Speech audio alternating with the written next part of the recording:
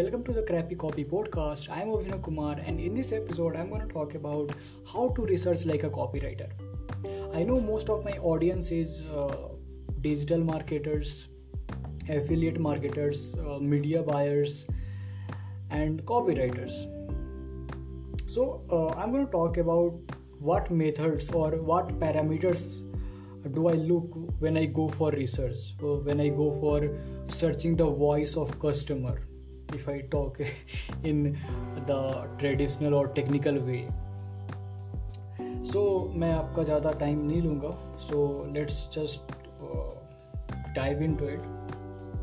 So first of all let me tell you कि क्यों इतना ज़रूरी है कॉपी में रिसर्च वाला पार्ट, रिसर्च का कितना ज़्यादा मेन रोल है एक कॉपी को लिखने में. So first of all 80% of जो मेरा टाइम होता है वो रिसर्च को जाता है, क्योंकि अगर मैं ऑडियंस को नहीं समझ पाऊँगा, अगर मुझे नहीं पता है कि उनकी मेजर पेन पॉइंट्स क्या हैं या फिर उनके मेजर ऑब्जेक्शंस क्या है, उनके मेजर मिथ्स क्या है, वो किस तरह से सोचते हैं, वो कौन से फ्रेजेस यूज़ करते हैं, उनके की फ्रेजेस क्या हैं, तो मैं उनसे रेजोनेट नहीं कर पाऊँगा. मेरी कॉपी जो होगी वो उनसे रेजोनेट नहीं कर पाएगी एंड देन अल्टीमेटली मेरा जो कॉपी होगा वो सेल नहीं कर पाएगा, right. So there are certain parameters जो मैं फॉलो करता हूँ एंड जो मैं आपको सजेस्ट भी करूँगा कि आप उस तरह से अगर आप अपनी कॉपी को रिसर्च करते हो तो वो काफ़ी हेल्पफुल होगा और आप उसको अच्छे से स्ट्रक्चर भी करोगे.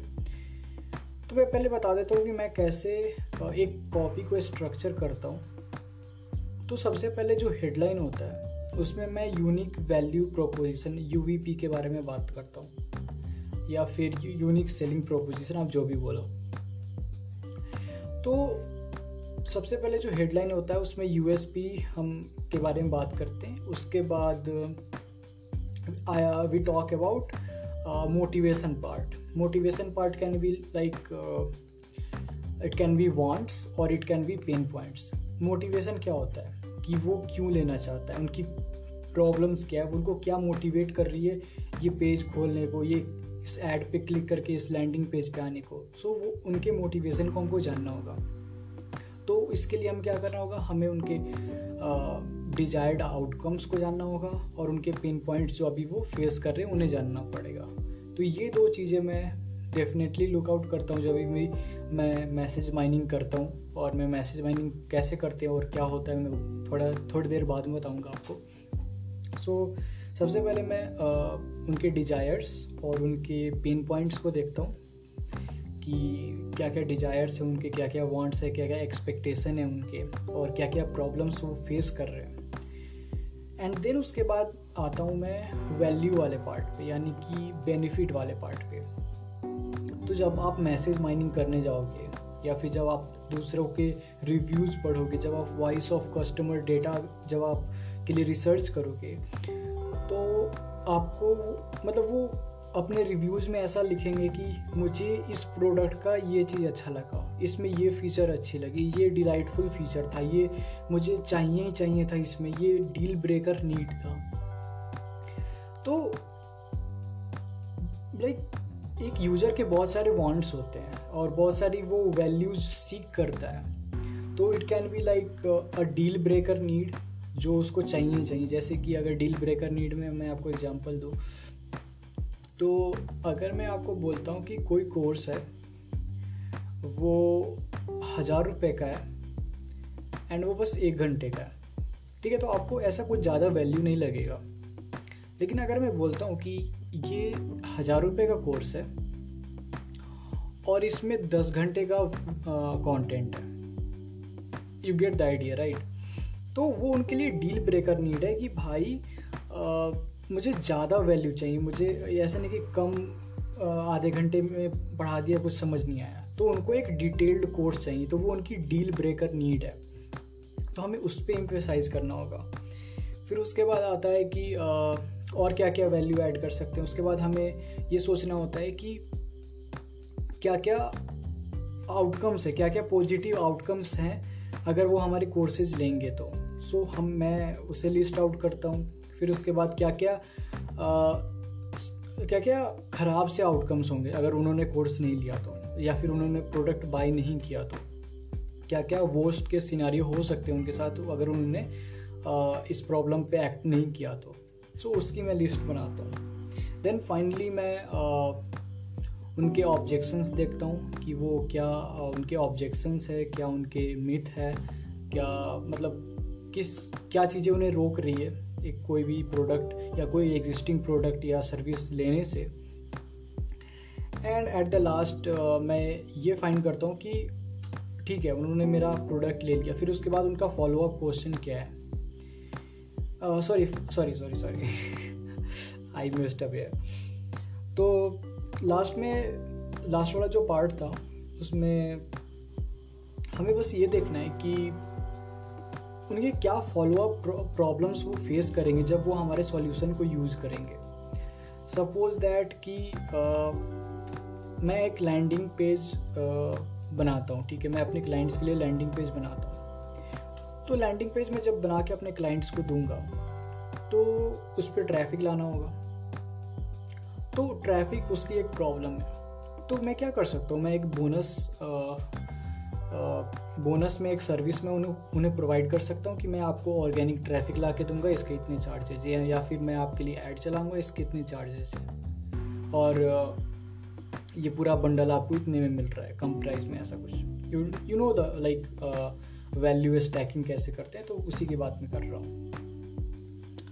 So this is the whole process. And मैं फिर से लाइक बता देता हूँ क्या क्या पैरामीटर्स हैं। So the first parameter is हमारे डिज़ायर्ड आउटकम उनके आपको फाइंड करने हैं। और बाय द वे आपको पहले मैं लाइक मैसेज माइनिंग के बारे में बता देता हूँ।